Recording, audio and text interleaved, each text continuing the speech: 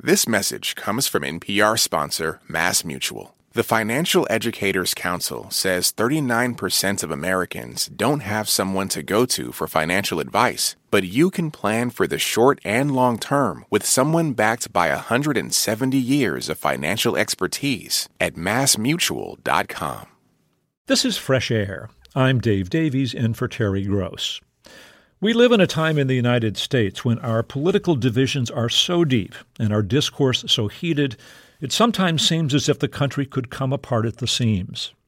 Our guest today, South African-born journalist Justice Malala, has a book about a moment in the history of his country when the nation came perilously close to dissolving into civil war. It was in 1993 when the white-led government of F.W. de Klerk had freed Nelson Mandela from prison and legalized opposition parties, and delicate negotiations were underway to turn the country from an apartheid state to a multiracial democracy. Malala's book is carefully researched, but it's also informed by his own experience. He was a cub reporter at a South African newspaper, literally his first day on the job, when an act of political violence threatened to scuttle the negotiations toward majority rule and send the country into chaos. His book is a detailed account of the 10 days that followed, which he says offers important lessons about effective leadership in moments of crisis. Justice Malala has been a reporter and political analyst in print and television for decades. His work has appeared in The Washington Post, The Wall Street Journal, The Guardian, and other publications. He currently writes regularly for the South African Times and Financial Mail, among others, and is the resident political analyst for E! News Channel Africa. He's the author of a previous book, We Have Now Begun Our Descent. His new book is titled The Plot to Save South Africa, The Week Mandela Averted Civil War and Forged a New Nation. Justice Malala, welcome to Fresh Air. Thank you for having me, Dave. You know, this story begins in 1993, and I want to talk just a bit about what was happening in the country. As I mentioned, it was when negotiations were underway from the previously apartheid government of de Klerk and opposition leaders led by Mandela. This had been going on for a couple of years. But, you know, I mentioned that in the United States that we are at a time of great political division. But in our country, we are fighting mostly with words, not weapons. In South Africa, things were different. Give us a sense of the political violence that was underway, even in this time when steps were being taken towards a new direction. If you think about it, the popular conception of the South African transition, Dave, is that Nelson Mandela walked out of jail in February 1990. There were negotiations, and then you had that breakthrough moment in 1994, April 27, when people like me, for the first time, went out and voted in those historic elections. But actually, as you rightly point out, between 1990 and 1994, thousands of people were being killed in political violence, much of it stoked by sinister government-sponsored forces. The way this played out was that one particular organization, the Inkatha Freedom Party, seemed pitted against the ANC of Nelson Mandela. So 1990 happens, Nelson Mandela walks out of prison, the negotiations start, but they're in stops and starts. And as they happen, in the townships, in villages across South Africa, political violence begins to ramp up. By 1992, there were massive massacres. The path to freedom wasn't straightforward. It was bloody. It was uncertain, and leaders across the board, like Nelson Mandela, were falling out with each other. Nelson Mandela had started off saying de Klerk is a man of integrity. De Klerk had started off the negotiations saying I could work with Nelson Mandela. But the massive political violence that was going on had led to both men being really on the verge of, I don't know about hating each other, but they were they were not as friendly. It was not a good time, and the negotiations were imperiled. Right. We'll talk more about their relationship. But yes, it's true. I mean, the African National Congress, the organization that Mandela led, had a military wing for many years because they were banned and they were armed. Other groups were armed, and there were these right-wing groups that were cooperating with the government. So many weapons, much conflict, and yet there was hope for negotiating a change. The event that started this horrific crisis that you write about was a political assassination of a man named Chris Hani. He was a part of the opposition that Mandela led. Tell us who Chris Hani was, why he was important. Chris Hani was the most popular black leader, the most popular political leader in South Africa after Nelson Mandela. He'd made his reputation inside the ANC. He started off as a young man, very interested in law and politics, went to university. After he got his degree in the 1960s, he started organizing workers, came to the attention of the apartheid government police, who hunted him down, detained him for a while, and he left the country to join the ANC in exile.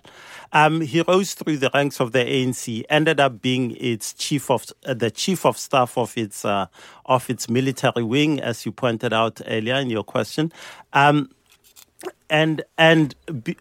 became known as someone who could speak for particularly young people who were very suspicious of the negotiations process.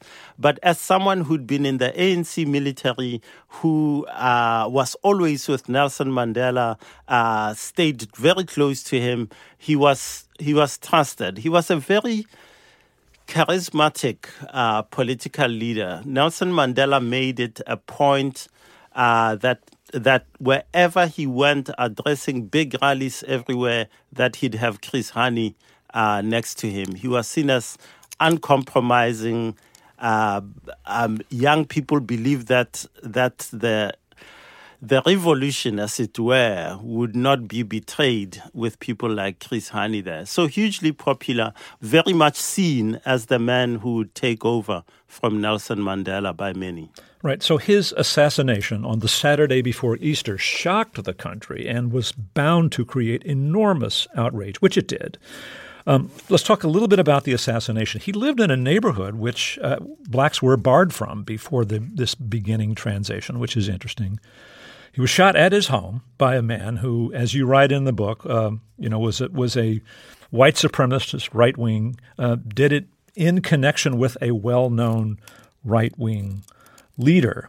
And you tell us that there was really, in a way, a specific purpose to this assassination from the point of the right-wing pro-apartheid forces. What were they hoping would happen with his assassination? They were very clear. They knew that Chris Hani was so popular that an assassination of this nature would spark riots among black South Africans who would have seen this act as an assault on their dreams of a new South Africa and so forth.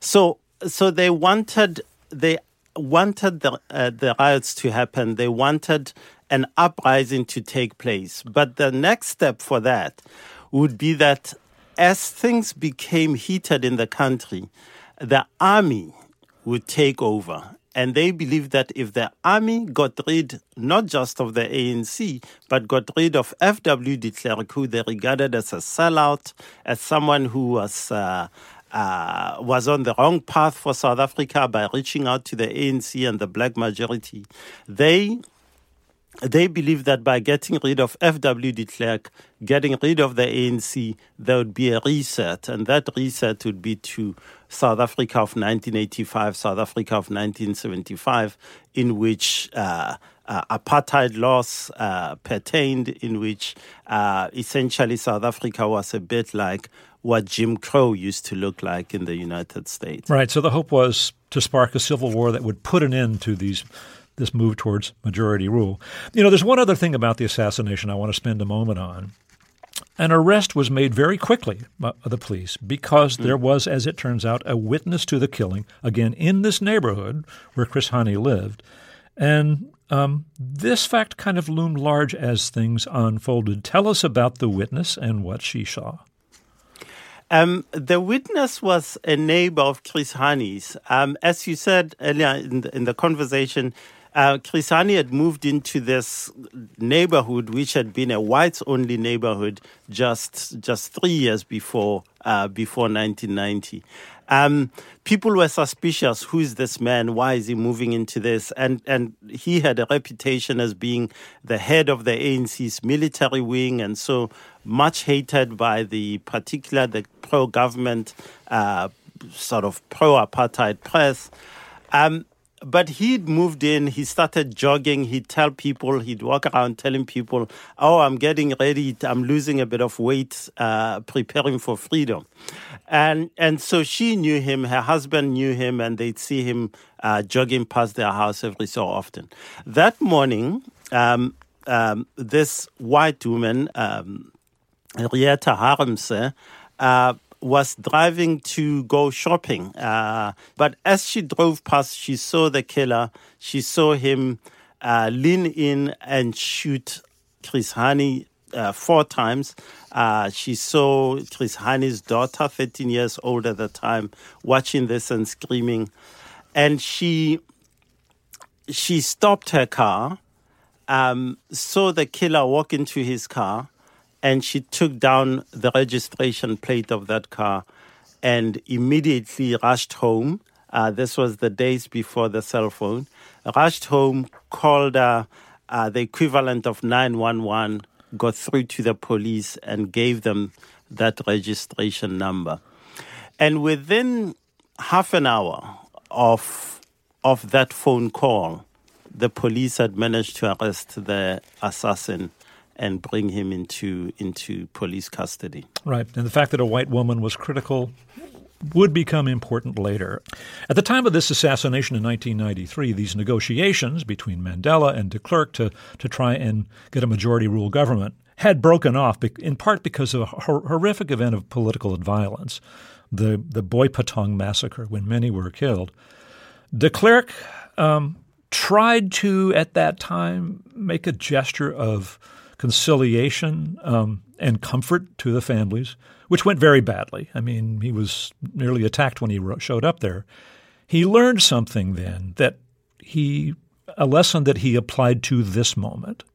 What was it? That lesson was really that sometimes one, as a leader, has to step back. That moments are not for the CEO or the one leader to always step forward. Stepping back can be leadership too. And I think this was one of the key reasons that disaster was averted after that assassination. What happened was that in South Africa, the equivalent, if you will, Easter is very much like Thanksgiving in the US, in which political leaders, business leaders, most people get out of town, get out of the cities, go spend the weekend with relatives, having battles about politics and so forth. And so when F.W. de Klerk gets the call from his chief of staff saying Chris Hani has been murdered, he said, my first thought was that this could plunge us into civil war. And so he said, what do I do? And he said, I have to reach out to Nelson Mandela because this is Mandela's moment, not mine. This is a moment when whatever I say, no matter how well-intentioned, this could lead to even a bigger backlash than is currently underway. And so that's why on that day, he called Nelson Mandela and they had a 30-minute conversation about how to respond to this crisis. Right. And of course, things were not entirely friendly between the two of them at the time. They had publicly feuded a lot. You know, you're right that people remember Mandela giving a televised speech which seemed almost transformative because the country was experienced a lot of anger and violence. And that speech didn't happen right away. There was one initial speech he gave on television, which was short, not so effective. But I guess it was Tuesday that he went in and taped a 6-minute address, which was taped live. Tell us about what he said. Yes, absolutely. I have to tell you, Dave, that in South Africa, you ask people like me, in many tellings of what happened that weekend, that we all go out and say Nelson Mandela gave an amazing speech. F.W. de Klerk, I think, has written in his biography that Mandela gave, rose to the occasion. That's what he said, and gave this amazing speech. But actually, that speech on that first evening of the murder, Mandela was late for the news bulletins. It was supposed to go out at 8 p.m. He only got to it after 10 p.m. Most people didn't get it. And the speech was written for him by his speech writers. It wasn't uplifting. It was very pro forma, very dry. And so Mandela then 3 days later says, I've got to have another go at this. And so then they write the speech for him. He changes the top 3 lines. And to the point you made earlier about the woman who saw this, Nelson Mandela was very aware that the aim of the assassination was to cause chaos and havoc in the country. And so, and that havoc would be caused because it said black against white. It said a white man has killed Chris Hani, a hero among black people and some white people, and that this would cause the eruption that the assassins wanted. So he started his speech by saying, I'm reaching out to every South African, every citizen, not just black people, not just white people. I'm reaching out to everyone. And he did the juxtaposition that really made an impact. He said a white man full of hate came to our country and killed our beloved son, Chris Hani. And then he made the juxtaposition that a white woman saw the murderer and called the police. And within 30 minutes, within half an hour, that assassin was arrested and will be brought to the courts and justice will be done. And by doing that, he took the sting, the attempt to set black against white out of the entire thing. And that speech is still remembered today, still spoken about today, because it set the scene for South Africa's next steps. It said, remember that as a country, there are people who want to pull us back, but we've got to move forward. And that was the triumph of Nelson Mandela with that address. Right. It was an assault on us all, not just by one group against another. Absolutely. As this was happening, there was a lot of spontaneous violence going on in the street. I mean, people were killed. Some horrible things occurred. And on the day after the assassination, the executive committee of the African National Congress, the ANC, the group which Mandela led, met to figure out what they were going to do, what they were going to tell their followers. And it was an organization that Mandela led but by no means could dictate to, right? There were many contentious views. Many people wanted to demonstrate, show anger, renew armed struggle. You write about this meeting, and there was, in the end, a consensus on what to tell their followers. What did they decide? They decided that there would be commemorations of Chris Hani. They decided that this is a hero of ours. It's a hero of our people. So we must remember him. We must hold meetings. We must gather, and in a disciplined way, they said, we should remember this man and mourn him. They also said, yes, we are hurt. Yes, we are in pain. We are sorrowful, but we're not going to take up arms. We're not going to stop the negotiations process. We just have demands, and those demands must be met. And there were 2 key demands that the ANC began forming at that meeting. And it was that the government, led by F.W. de Klerk, needs to agree to a firm date for elections as soon as possible. And secondly, that the government cannot be a player and a referee in the process. It needs to come through and hand over power, if you will, over the broadcasting services, the army and so forth, to an independent transitional body that would oversee the period before elections were held. We need to take another break here. Let me reintroduce you. We are speaking with Justice Malala. He's a veteran journalist from South Africa. His new book is The Plot to Save South Africa, The Week Mandela Averted Civil War and Forged a New Nation. He'll be back to talk more after this short break. I'm Dave Davies, and this is Fresh Air. This message comes from NPR sponsor Be My Guest with Ina Garten, a podcast from Food Network. Intimate and captivating conversations with new and old friends. Jennifer Garner, Frank Bruni, Emily Mortimer, and more. Listen to Be My Guest wherever you get your podcasts. This message comes from NPR sponsor Capella University. Sometimes it takes a different approach to unlock your true potential. Capella University's game-changing FlexPath learning format is designed to help you learn relevant skills at your own pace, so you can earn your degree on your terms and apply what you learn right away. Imagine your future differently at capella.edu. Listen to Embedded for moments that stay with you. I could smell the smoke. I could smell the dust. Voices that resonate. Stories that change the way you think about your life. How did we get here? The Embedded podcast is NPR's home for original documentary series. Listen wherever you get your podcasts. Hi, this is Anne-Marie Baldonado, and I work on Fresh Air. Are you enjoying this episode?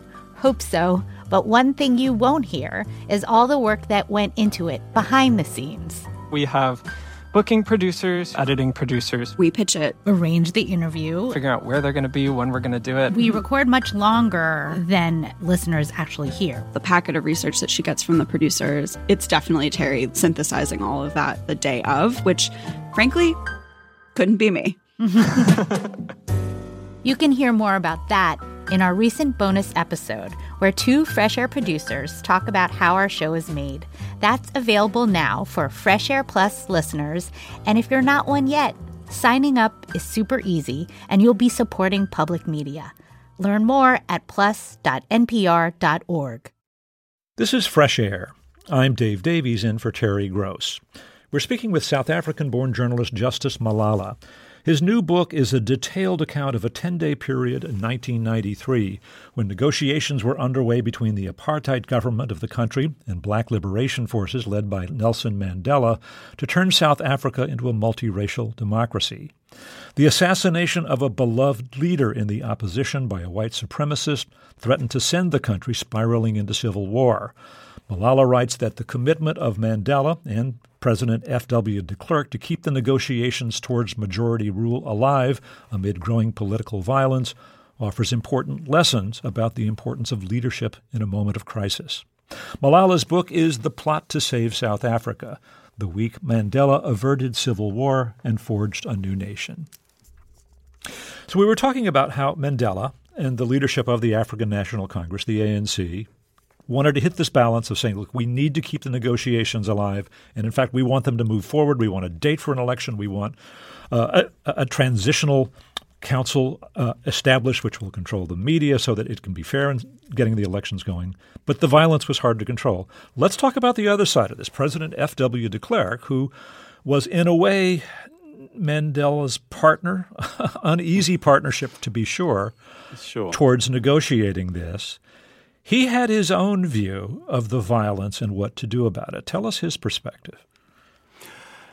F.W. de Klerk knew right from the onset that there would be violence, that the murder of Chris Hani would cause untold anger, and that it would have very bad consequences.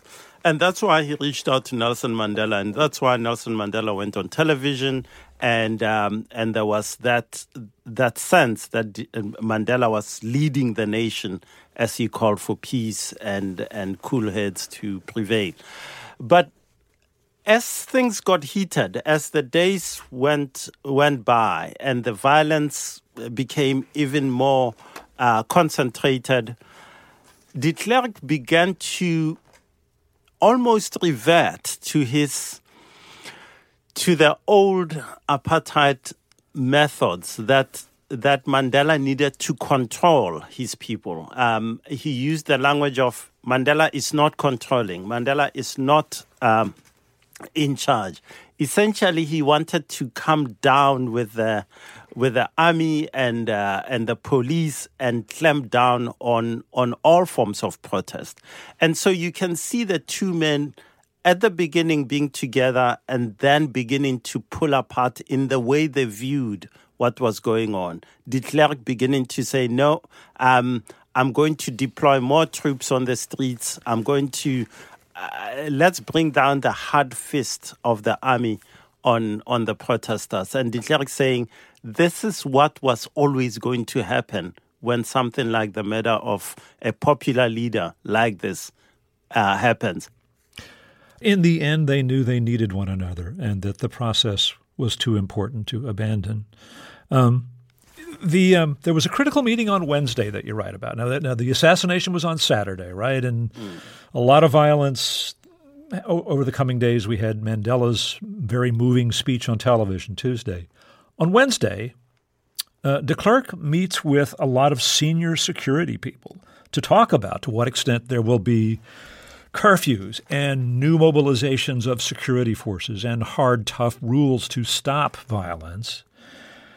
But in there, you say he took some steps that in the end were quite extraordinary. What happened in that meeting that was so important?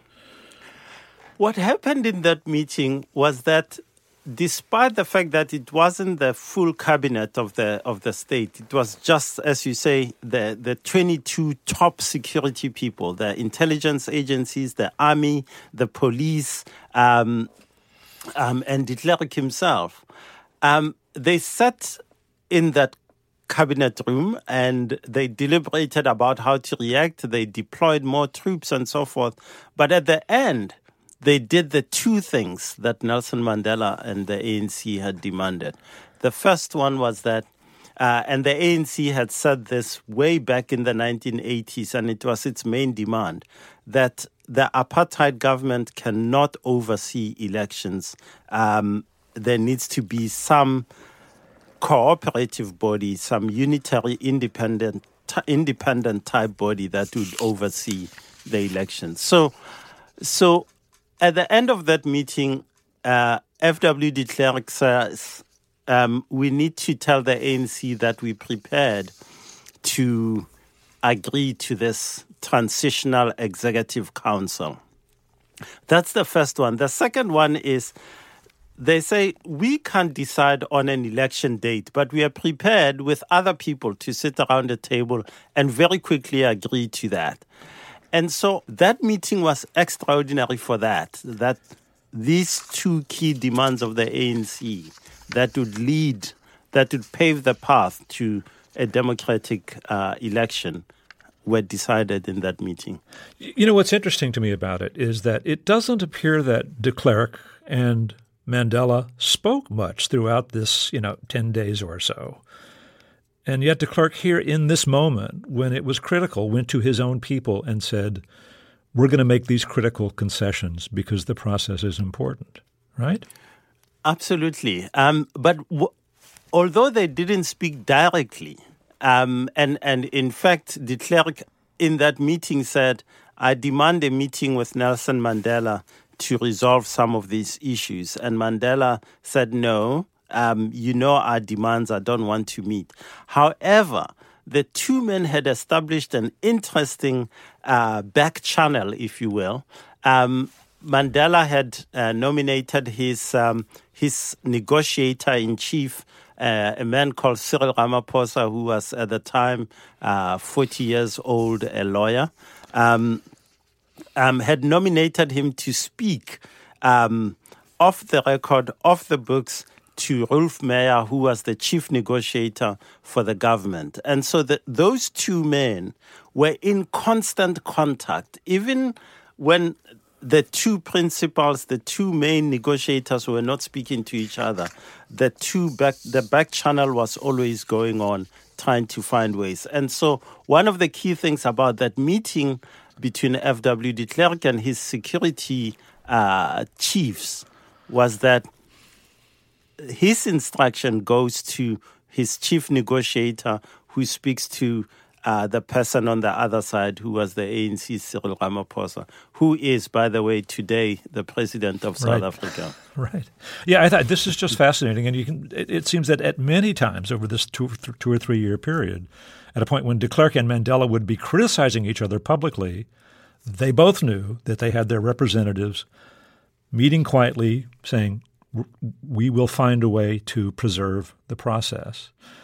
You also write that there was this a meeting among some African National Congress people and the police, particularly in areas around Pretoria, where the police agreed to use a softer touch. ANC marshals were actually appointed, many of them to grant powers of arrest. There was, in effect, a cooperative effort to keep a lid on the anger and the violence, right? Yes. This was as the day of the funeral approached, and essentially, even as de Klerk and his security chiefs were saying, clamp down hard, come down hard on the protesters and on any kind of violence, on the ground, ANC leaders, peacekeepers, key police personnel, particularly around, as you say, Johannesburg and Pretoria, they all sat down and said, look, as the police, a lot of times the police move in and the violence escalates because the relations are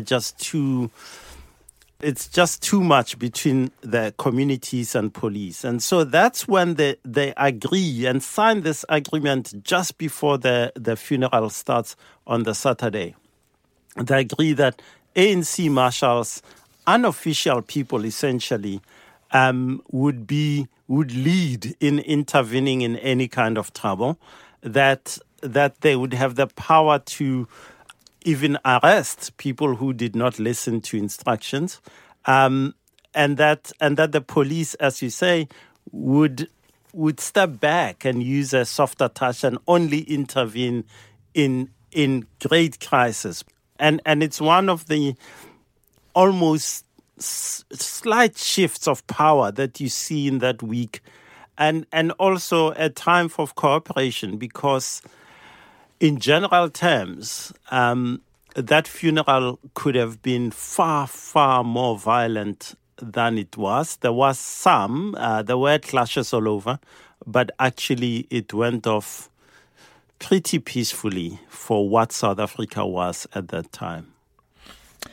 Let me reintroduce you. We're going to take another break here. We are speaking with Justice Malala. He's a veteran journalist from South Africa. His new book is The Plot to Save South Africa, the week Mandela averted civil war and forged a new nation. We'll be back to talk more after this break. This is Fresh Air. This message comes from NPR sponsor Stearns & Foster. To Stearns & Foster, your comfort is their everything. So they've made a mattress that's irresistible inside and out. Every Stearns & Foster mattress is handcrafted. Every stitch, every layer uses the finest materials, like indulgent memory foam and ultra-conforming IntelliCoils for the coziness you want with the support you need. Timeless quality for your most comfortable sleep. Stearns & Foster, what comfort should be. More at stearnsandfoster.com. The satisfying sounds of more sales in your business. And from the sound of it, your business is growing. But you shouldn't have to pay more to scale your business. With Stamps.com, you can import orders from wherever you sell online, find the lowest rates with the fastest delivery times, and instantly deliver tracking updates to your customers and stock up on supplies. Get started at Stamps.com today with code PROGRAM for a 4-week trial, free postage, and a digital scale. On Wait, Wait, Don't Tell Me, we have very important people on our show and then ask them about very unimportant things. Here's U.S. Treasury Secretary Janet Yellen. We are also reliably informed that among your enthusiasms, in addition to macroeconomic policy, is mobile games. There is some truth in that. There's some truth in that. Join us for the NPR podcast that considers all the other things. That's Wait, Wait, Don't Tell Me. This is Fresh Air, and we're speaking with South African journalist Justice Malala. His new book is a detailed account of a 10-day period in 1993 when negotiations were underway to establish a multiracial democracy in South Africa, and a political assassination threatened to derail the effort and spark civil war. The book is called The Plot to Save South Africa: The Week Mandela Averted Civil War and Forged a New Nation.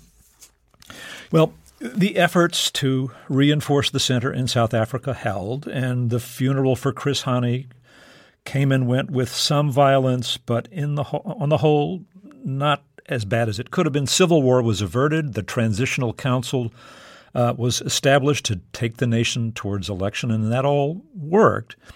And in December of 93, a few months after all of the assassination, in fact, Nelson Mandela and F.W. de Klerk were awarded the Nobel Peace Prize. And this is interesting. They were not, the most affectionate of friends, but they both attended the ceremony and gave speeches. But at a dinner afterward, hosted by the Prime Minister of Norway, the tension spilled into the open between them when Mandela spoke. Tell us about that. Mandela had always regarded F.W. de Klerk as a partner.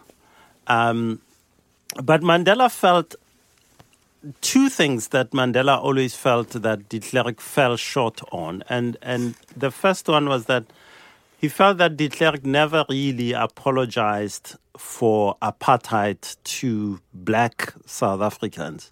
And he felt that the granting of the Nobel Prize to de Klerk without that key admission and apology to black South Africans was a mistake. The second thing was that Mandela felt that de Klerk, as the president of the country, did not do enough to stop the political violence that we've spoken about that had increased phenomenally between 1990 and 1993, December, when they got honored with the Nobel Prize.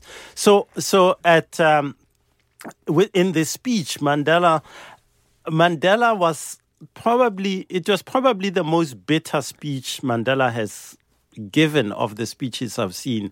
Mandela, came out of 27 years in prison and avoided bitterness, as he used to say, being bitter and hating your enemies, like drinking poison yourself to spite your enemy. And he avoided that. But in this speech, he was angry and he lashed out at de Klerk and essentially said de Klerk had not treated South Africans, black South Africans, with humanity, or did not consider them to be fully human. And one of his best friends and lawyers, George Bizos, was there and spoke about, and he said, and he's written this, that I'd never seen Nelson Mandela so angry and so bitter about it. And it was probably one of the lowest points of the two men's relationship, which I have to say changed dramatically later on. Mandela always said, I felt sorry for de Klerk on the other side because he faced his own challenges, his own demons, people calling him all sorts of names. And he also said, I realized that I needed him if we were to complete this journey, whatever I might think about his failings, whatever they may be. History, when we look back on it, has a sense of inevitability, right? It happened. I mean, majority rule was going to come to South Africa, and it happened, and there was an elected government. But I guess the point you're making in the book is that it's not inevitable, and that in the hands of two different leaders, the country might have had a very different future? No, absolutely. I mean, I look today, I read in the news about what's happening in the Sudan. I hear political leaders here in the U.S. talking about let's split into red states, blue states. And you always wonder, when two sides are so far apart, how do you bridge that gap? And I think in South Africa, if there's anything for me that's a lesson in the events of that week, it took leadership. It took Nelson Mandela saying, I need to collaborate with F.W. de Klerk on this key event to get us through to the other side. It takes an F.W. de Klerk who says, this moment doesn't need me. It needs another leader, and that leader is Nelson Mandela, despite what I might think about him. So collaboration, the ability to realize that there is another way, and that way is not just to name call or to pick up arms and say it's time to fight. I think it's key. Nelson Mandela faced from his own comrades, and I write about them in the book, who said, why are we negotiating? Let's stop the negotiations. Let's think about this again. And if you consider it, rethinking that process meant let's go back to the armed struggle. Mandela had to deal with those. On the other side, F.W. de Klerk faced his own people who were saying, well, this is not working. Look at the violence that's erupted. Let's just come down hard with the iron fist. And he had to push back against that. And I think that's an object lesson for many, many leaders across the world today, in a divided world, the kind of divided world that we live in, to remember what those two achieved and perhaps take some lessons from what they did. Well, Justice Malala, thank you so much for speaking with us. Thank you so much, Dave. I really enjoyed that. Thank you. Justice Malala is a veteran journalist from South Africa. His new book is The Plot to Save South Africa, the week Mandela averted civil war and forged a new nation. Coming up, David Bianculli reviews the new HBO series White House Plumbers about the Watergate scandal. He says it's worth seeing and savoring. This is Fresh Air. This message comes from NPR sponsor Planet Oat. While some podcast topics can be complex and pretty heady, Planet Oat oat milk is an uncomplicated no-brainer. It's rich, creamy, and an excellent source of calcium with vitamins A and D. Also, Planet Oat's unsweetened varieties have 0 grams of sugar. It's great in coffee, cereal, smoothies, you name it. So next time you're at the grocery store, save the overthinking for the podcast and reach for the one that has it all. Planet Oat oat milk, or visit planetoat.com for more.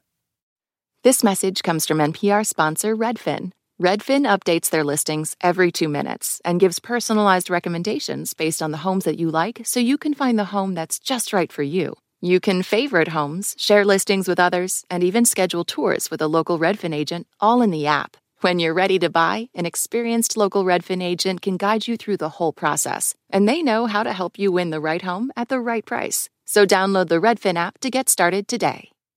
This message comes from NPR sponsor Grammarly. 96% of users report that Grammarly helps them craft more impactful writing. Save time with one click and go from editing drafts in hours to seconds. By understanding your writing and context, Grammarly provides relevant, personalized suggestions to help your team make their point and move faster. Make a bigger impact at work. Sign up and download for free at Grammarly.com/podcast. That's Grammarly.com/podcast. Grammarly. Easier said, done. This message comes from NPR sponsor Noom. Noom understands that not everyone is starting from the same place and takes that into account. With their first ever cookbook, The Noom Kitchen, you can find 100 healthy and delicious recipes to promote better living. Available to buy now wherever books are sold. This message comes from NPR sponsor Progressive and its Name Your Price tool. Say how much you want to pay for car insurance, and they'll show coverage options within your budget. Visit Progressive.com. Progressive Casualty Insurance Company and Affiliates. Price and coverage match limited by state law. This is Fresh Air.